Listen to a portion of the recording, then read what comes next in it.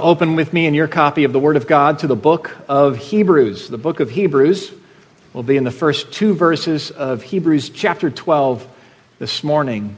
If you're visiting with us and don't have a copy of the Bible, or if you don't have a copy of the Bible with you for any reason, page 1008 in the Bible provided for you will get you right there.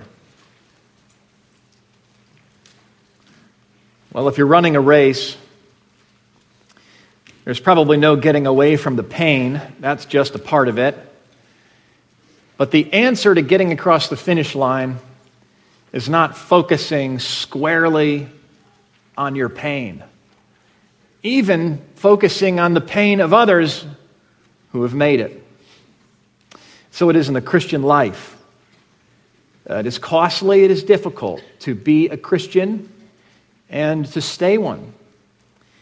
And we don't make it across the finish line by focusing on the costs, but by focusing on the reward.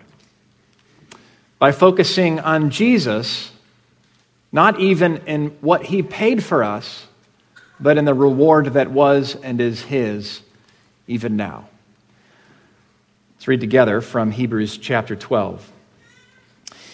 Therefore, since we are surrounded by so great a cloud of witnesses, let us also lay aside every weight and sin that clings so closely, and let us run with endurance the race that is set before us, looking to Jesus, the founder and perfecter of our faith, who for the joy that was set before him endured the cross, despising the shame, and is seated at the right hand of the throne of God. Turn with me back one chapter to Hebrews chapter 11, verse 35. Just about a paragraph and a half.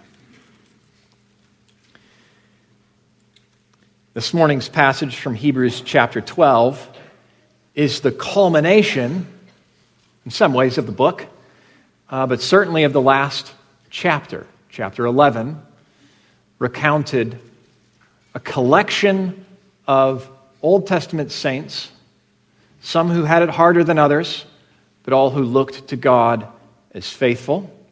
And we have hints as to what they were looking forward to on the basis of God's Word. Verse 35 is an important jumping-off point for this morning's sermon. Women received back their dead by resurrection.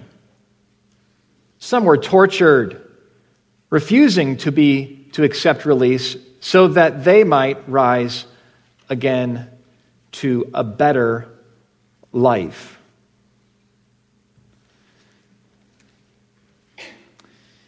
Resurrection back to life. This is what some of the women in the Old Testament experienced in their children dying and a prophet, two instances, raising those children back to life, and they believed God's word and they trusted the prophet, and God, through his prophet, performed a resurrection. Quite amazing. Abraham, many years before, took his son Isaac up the hill. God had commanded him to offer his son as an offering, to slay his son. Only God can tell anyone to do that. And he would obey, but God had also said it was through that exact son that all of God's promises would come about. And so there was a tension. God said this son would be the one through whom many descendants come, and salvation comes to the world. But then God just said to kill that son. So he figures, well, God can raise him from the dead. So I'll obey God and we'll trust God to do what he said. Figuratively speaking, he did receive him back, the author of Hebrews says, because God provided a substitute for that offering there on that mountain. A ram instead of Isaac was given. Now, some sons were raised literally, these sons of these women, apparently. But just back to life, more of the same life. Might even just call it a resuscitation. But this verse here, verse 35 in chapter 11, also speaks of those who refused to accept release when tortured by recanting and taking back their faith and denying their God. They refused to accept release because they were looking forward to a better life, being raised to a better life. So I take it that the figurative resurrection of Isaac there on the mountain and the real resurrections or resuscitations of the sons of these women in the Old Testament are but prefigurings and shadows of a real resurrection, not to more of the same life, but to a better life. And that these are hints planted for us in the Old Testament story that lead us to recognize who Jesus is when he comes, certainly when he is raised. Resurrection to a better life, not just more of the same. In the headlines this week, we learned that Jeff Bezos and many others are investing millions and billions of dollars in anti-aging pills. Apparently, 5 years from now, they may be available to us. And I was thinking, yeah, I would want to keep living, but I don't know. It's kind of rough here. More of the same? More of the same? You can still get hit by a car.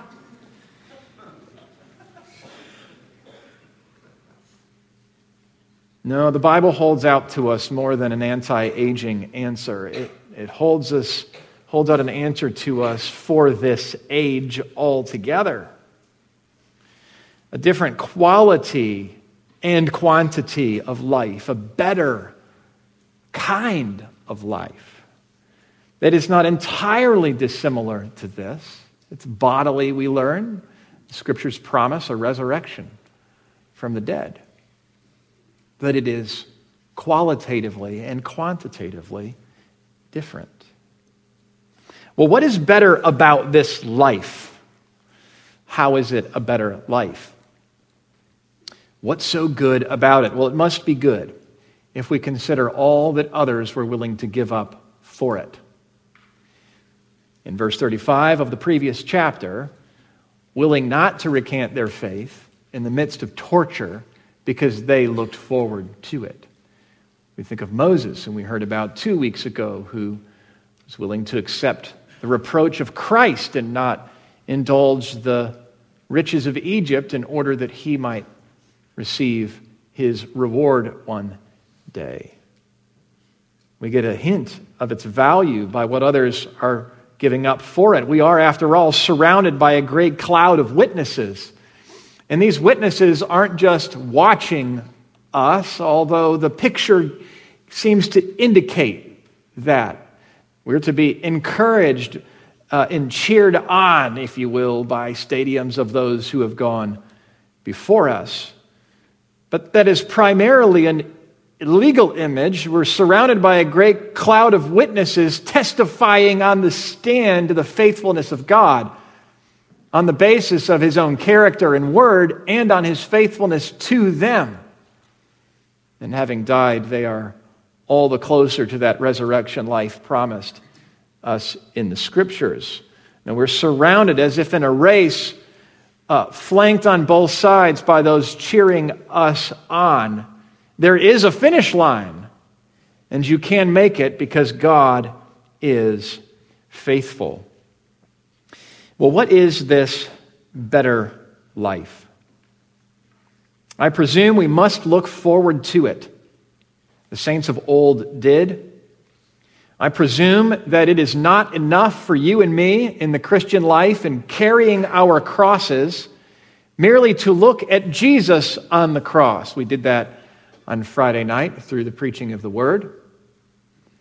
But even in this passage here, it's not exactly the case that we look to Jesus on the cross. We're taken there in the text.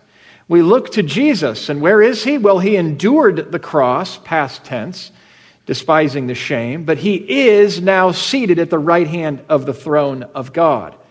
In other words, there is a need to endure. There is a problem of suffering and trouble and temptation to leave off Christ in this life.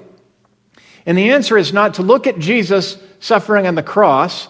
In fact, that won't help you endure on its own. it is to look at Jesus seated on his throne, having endured the cross. And so we make sure our eyes are in the right place. And what is the substance of this life? What is this better life? Well, we can get some insight into our resurrection life, the reward of bearing the reproach of Christ in this life by looking to Jesus on the throne. And what do we see? What do we see when we look to Jesus seated on his throne at the right hand of God? Well, 4 answers to that question from this passage. We see that this life involves indestructible joy, incomparable honor, undisputable victory, and matchless grace. And we'll get each of those little phrases from 4 different words in this short passage. Let's meditate on this passage together and consider God's word. What do we see when we see Jesus on the throne? We see indestructible joy. Indestructible joy.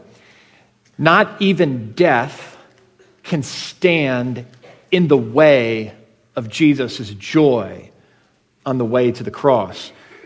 Look to Jesus, we're told, the founder and perfecter of our faith, who for the joy that was set before him, very, very important, who for the joy that was set before him endured the cross, despising the shame. It's indestructible. This joy was enough to power Jesus through the suffering of death. A great suffering indeed, as we have learned and will explore today. And death cannot stand in the way of this joy because of the way it comes to him from his Father. In Hebrews chapter 1, you don't need to turn there with me, but it's not so far away if you wanted to. We have a string of Old Testament quotes to set the course of the letter.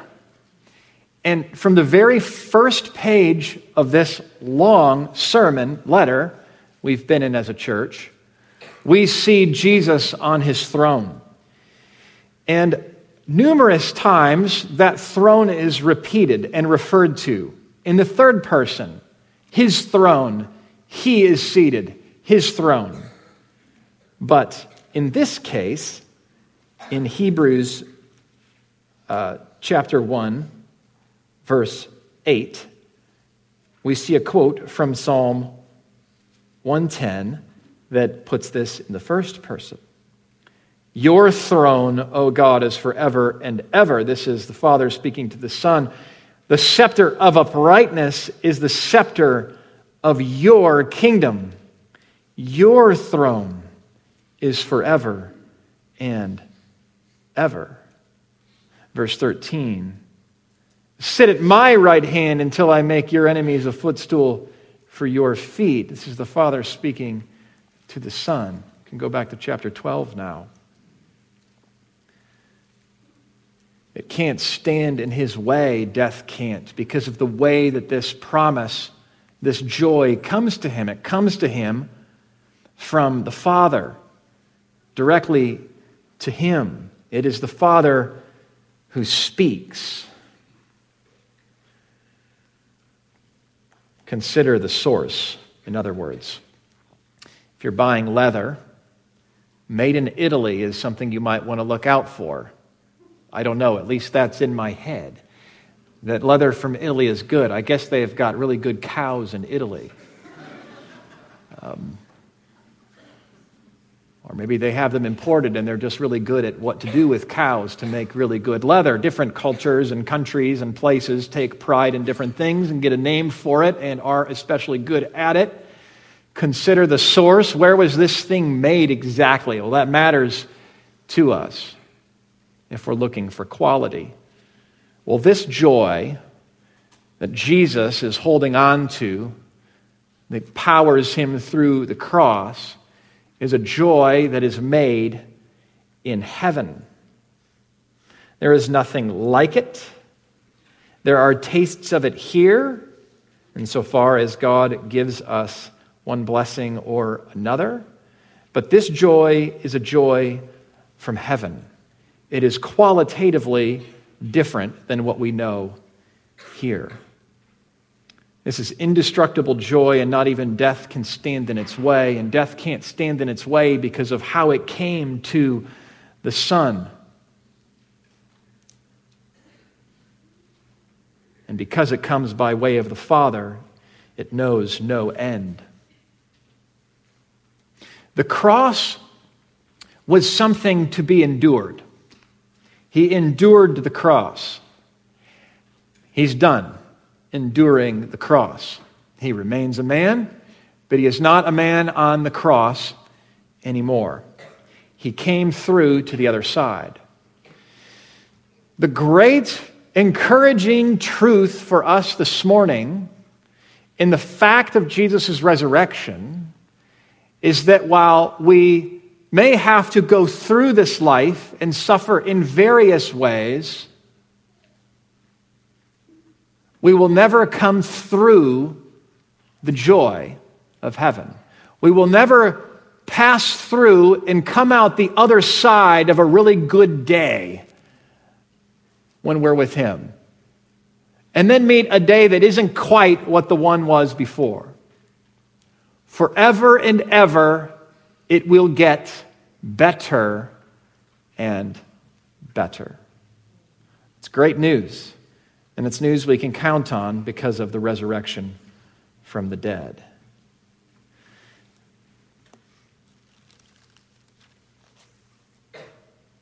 Your throne, O God, is forever and ever. It's not enough to say that this throne is forever. It's a throne that is forever and ever. Well, what is this joy? Well, in the first place, for the Lord Jesus, the joy set before Him was the joy of being with His Father. The Father speaks to the Son, "Have a seat." And that is what's on promise for us as well. But that cannot be all that it entails. For the Lord Jesus had that pleasure before He came to earth. It was not necessary for Him to go to the cross in order to be with His Father. But the Father sent the Son, and the Son in love came for us. And so there must be more than the Father and Son being together that powered the Son in joy through the suffering of the cross. And so there must be more for us as well. And there's a hint in this word endured. For this word endured is not passive, as in Jesus went through the cross, had to go through the cross. Rather, He actively endured the cross. He didn't just get through it, but He went through it. So there must be yet a joy for Jesus as He is facing the cross, on the other side of the cross, that depends on what He's doing on the cross to lay hold of. There must be some joy that Jesus is seeking by way of the cross. Indestructible joy, and that's on hold for us as well. Now, incomparable honor. Incomparable honor. And if we get our first point from that word joy, then we get our second point from this word shame, which is the opposite of honor. I'm not preaching the opposite of what's here. Follow me. The cross was about more than pain for the Son of God. And it was more than pain for those who were crucified next to Him, criminals. It was more than pain, but it was shame. And that shame was a big deal in ancient Rome. By hanging criminals and traitors on crosses for all to see, naked, ashamed, Rome communicated its will to force obedience and order. It's how it got the job done of bringing about the peace that it could. It was a big deal in Rome. And this shame was a big deal in heaven as well. For the Son of God didn't only go to death, but to a particular death, and death on a cross.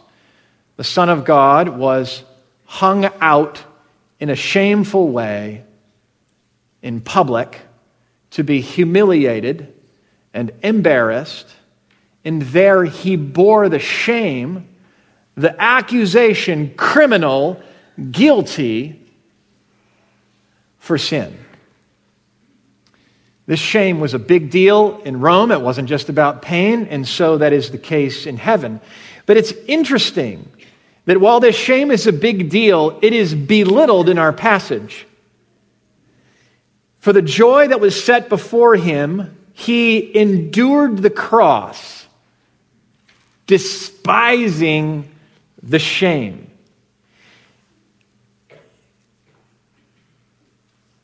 I had a friend who was a preacher once, and someone in his church said, "Didn't you get all those sermons in seminary? Like, isn't that where that all came from? Like, all the sermons." It doesn't come that way. We learn new things every week, even new things about a word. This little line here, it's familiar to me. Maybe it's been familiar to you that Jesus endured the cross and he despised the shame. What does it mean that he despised it? I always thought it was he didn't like it. He despised it. Better to say, he considered it as nothing. He considered it as small. Doesn't that make sense? Because there's a joy that's set before him by which he's enduring the cross. And because of the joy on the other side of the cross, he considers the shame of the cross to be small. Oh, that will preach. I'm very glad to have discovered this. Because if the shame is very great, and it was very great, consider this. I hesitate to pile on the word infinity, but we have no other word for the immeasurable guilt that we have as sinners before a holy God. We have no business rejecting him, ignoring him, not giving thanks to him, rebelling openly against him. All of us are in this in Adam. All of us are in this as sinners. Not one is exempt in this room. We don't come to church on Easter, any of us, because we are good, to prove something. Oh, we may in our heart, I suppose. But that's not why this exists. The cross and the resurrection happened, and we come to celebrate both because we are sinners and we have great need. And our debt before God is an infinite debt that we could not pay, but for an eternity condemned in hell. So this is a very great shame that Jesus takes this shame, not for a sinner, but for all those for whom he died. What a cost! What a shame! And yet, the joy that was set before him means that that shame is small. It can't compare with the joy that is on the other side of that cross. And that is not to make little of the cross. It is to make much of that joy. Much of the joy of the honor that would be his for enduring the cross. The shame is immense. That honor is more immense still. And Jesus despised the shame of the cross because he greatly desired, knowing what it was, the honor that would be his when he hears from the Father, "Take a seat at my right hand." And so, friends, we live in a shameless age.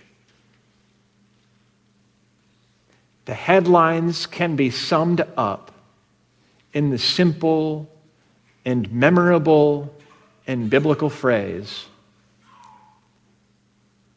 they exchanged evil for good and good for evil, calling evil good and good evil. And the great temptation for you and me, if we are in Christ, is to equivocate and kind of join in and say we understand when really we live in an upside-down world, and it's just how it is. To be a Christian is to confess that we are upside down apart from Jesus, and it is to exchange calling evil good and good evil for calling good good and evil evil. And coming to the cross for forgiveness means confessing that we are on the wrong side of that equation. We are evil, and the reason we want to call good evil is because we can't call ourselves evil. We have no way out of that verdict. But because of the cross and the grace of God, we can call evil evil and good good, and God good, and ourselves sinners, and still have hope of salvation. Now, we live in a shameless age, but because of the cross and because Jesus is on his throne and honored there with incomparable honor, you and I can live shamelessly. We can live unashamed. Jesus on his throne, incomparable honor. Now the third, undisputed victory. That is what he knows there. What happened to all the evil? It is not God's intention, this is part of the good news of the gospel, that forever and ever sin and death would exist in parallel, in some kind of strange, mysterious harmony with the holy God of heaven and the eternal life he holds out to us. No, he puts an end to murder and to rape and to lustful thoughts and to deceit and to lying and to calling evil good and calling good evil. He sets the whole world right. How that can be good news for us, we'll get to in a moment. But in the first place, we have to confess that if Jesus is on his throne, and if, as he's promised, he is coming back, then every wrong and upside down and twisted and distorted and sick thing about this age, including the sin in our own hearts, will be gone. And that's great to hear. Scripture has promised, and the author of this book has told us, that all of Jesus' enemies will be put under his feet. They will be as his footstool. Done away with, put down forever. This is what it means when it says that he's seated at the right hand of the throne of God. He's at the right hand. He's in that place, that seat of power and of authority. You see, the cross was a great injustice. And it wasn't vigilante justice. Yes, there were mobs, but those mobs cried out for and called out to Rome for a legal verdict of guilty. Jesus was tried and condemned in a court of law as guilty and sentenced to crucifixion. It was real bad. It was a gross injustice, the greatest injustice the universe has ever known. Perfect injustice, we could even say. And his throne, opposite his cross, in that respect, represents perfect justice. Your throne, O God, is forever and ever. The scepter of uprightness is the scepter of your kingdom. Sit at my right hand until I make your enemies a footstool for your feet. Oh, don't mishear. Jesus cried, Father, forgive them, for they don't know what they do. He went to the cross in love and mercy for sinners, but he will not hold out forever for us to repent. Sin and death and the curse will not go on forever in parallel with his righteous throne, but he will set all things right. And so on his throne is the knowledge and the experience of the Son, of indestructible joy, of incomparable honor, of undisputed victory. There's no retrials, there's no appeals. It's straightforward, and it is forever. And through the cross, the evil that sent Jesus to the cross is undone as the Lord Jesus is raised from the dead to put Satan and sin under his foot. And so how can this come to you and me?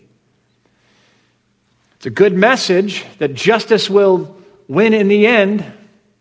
That yes, history does bend to justice in this certain sense, because God will bring it about through the Son.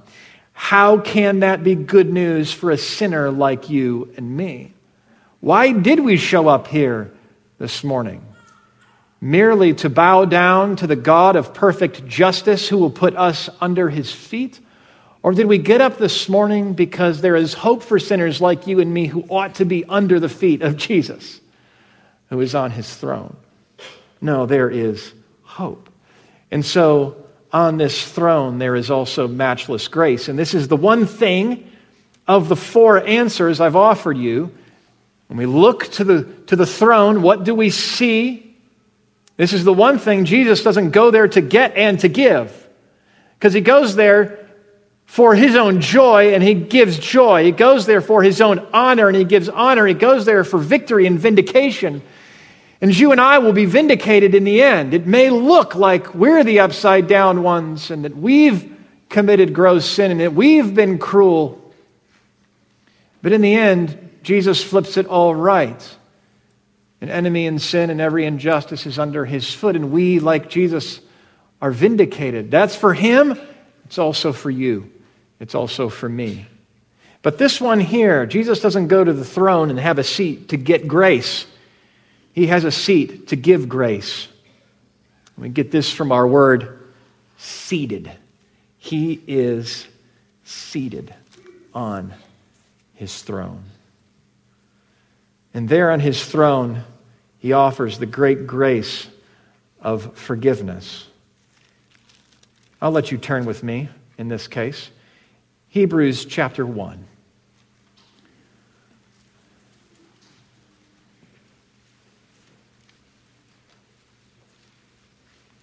Verse 3, he is the radiance of the glory of God and the exact imprint of his nature, and he upholds the universe by the word of his power. After making purification for sins, he sat down at the right hand of the Majesty on high. He is sitting down because he is done being crucified. He's sitting down because he has already made purification for sins.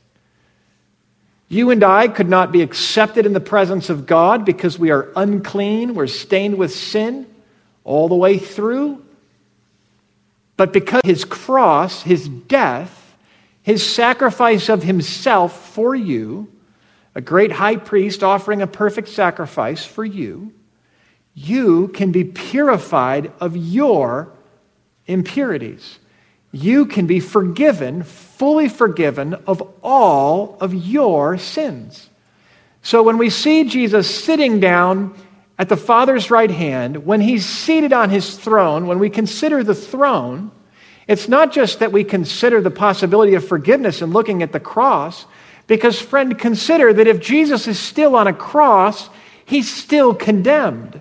If Jesus is still dead, he's still condemned. But he's not condemned anymore because he's on his throne. And so you need to look not only to a cross, but to a throne and a Savior who's on the throne. So there is grace greater than our sins on offer to us. Grace which offers the forgiveness of sins to sinners. Matchless grace. There's also grace for fellowship with God. Turn with me to chapter 4.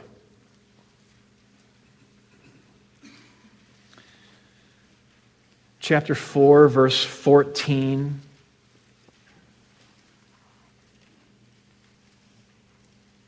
Since then we have a great high priest who has passed through the heavens, Jesus the Son of God. Let us hold fast our confession, for we do not have a high priest who is unable to sympathize with our weaknesses, but one who in every respect has been tempted as we are, yet without sin. Let us with confidence draw near to the throne of grace. There's the word. That we may receive mercy and find grace to help in time of need. Fellowship with God. The goal of forgiveness of our sins. To be a Christian isn't just to come into forgiveness by grace. To have zero debt against God and no transformed relationship? No. To be a Christian is to be forgiven in order to enjoy fellowship with the forgiver. It is why God forgives sins. It is why he sent his Son. It is why Jesus endured the cross. It is for the joy of dispensing the forgiveness of sins to sinners and of bringing you into a relationship with God that Jesus endured the cross. And it is his pleasure to bring you into that relationship. It is his pleasure for us to draw near to God, uninhibited by our sins, because we are forgiven and purified, to draw near to him in prayer, to draw near to him together in praise and in prayer when we gather. The matchless grace of God for forgiveness and for fellowship with God and for help in the face of our trouble and our temptations. It could be that in this season of your life, Christian, you are experiencing or anticipating particular costs for identifying with Jesus, for confessing him as Lord and living like he is Lord, and for speaking out loud that Jesus is Lord. It may be that you are faced with temptation to leave off Christ because of that pressure. It may be that you're tempted to leave off Christ because of the pull of the world, the cares of this world and the desires for other things. That somehow you've lost sight of that joy set before Jesus that is the joy set before you. And the cost of it all doesn't seem worth it when there's so much right in front of you to enjoy.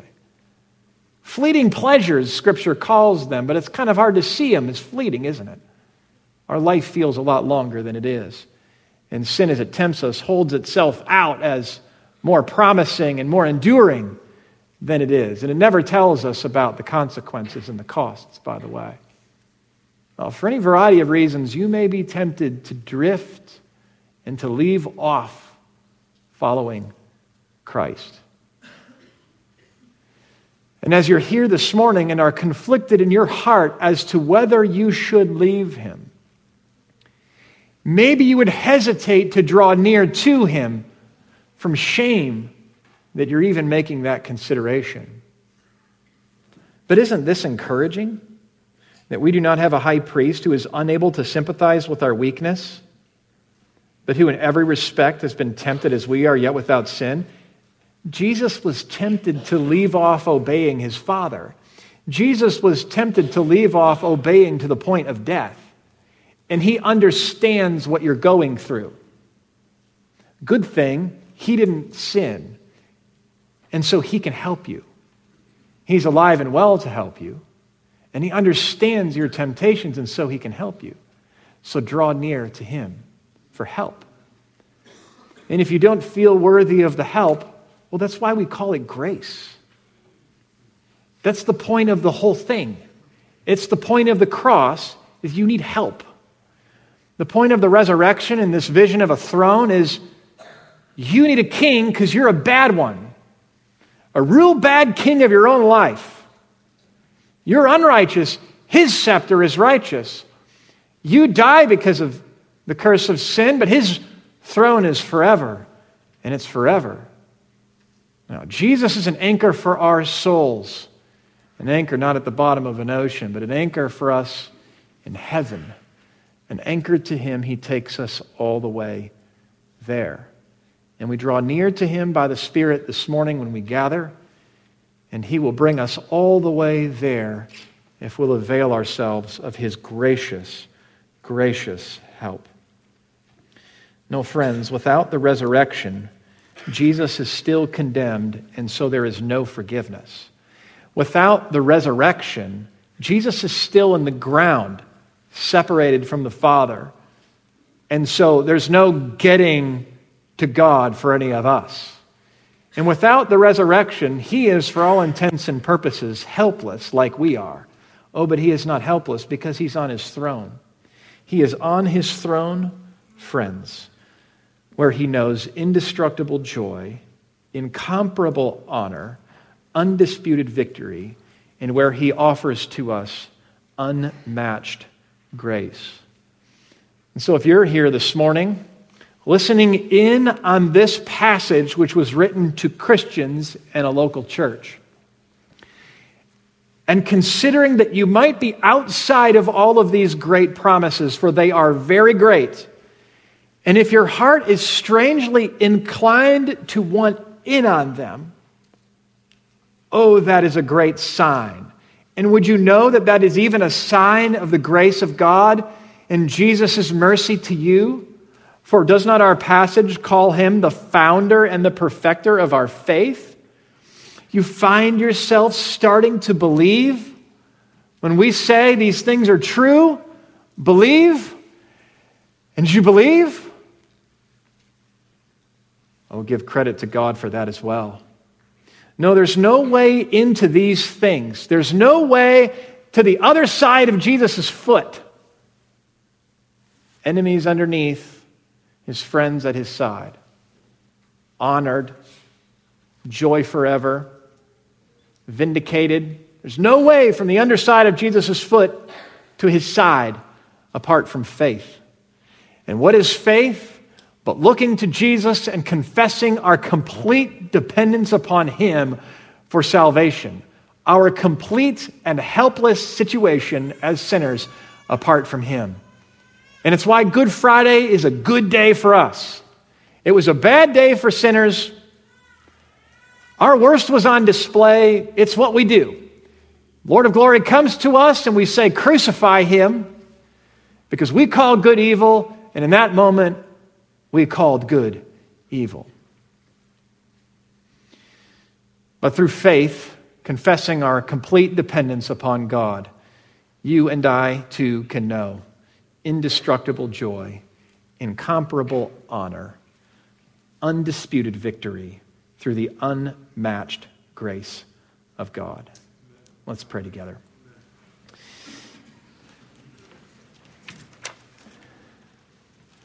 Oh, Father, we thank you that there is so much encouragement in the Bible.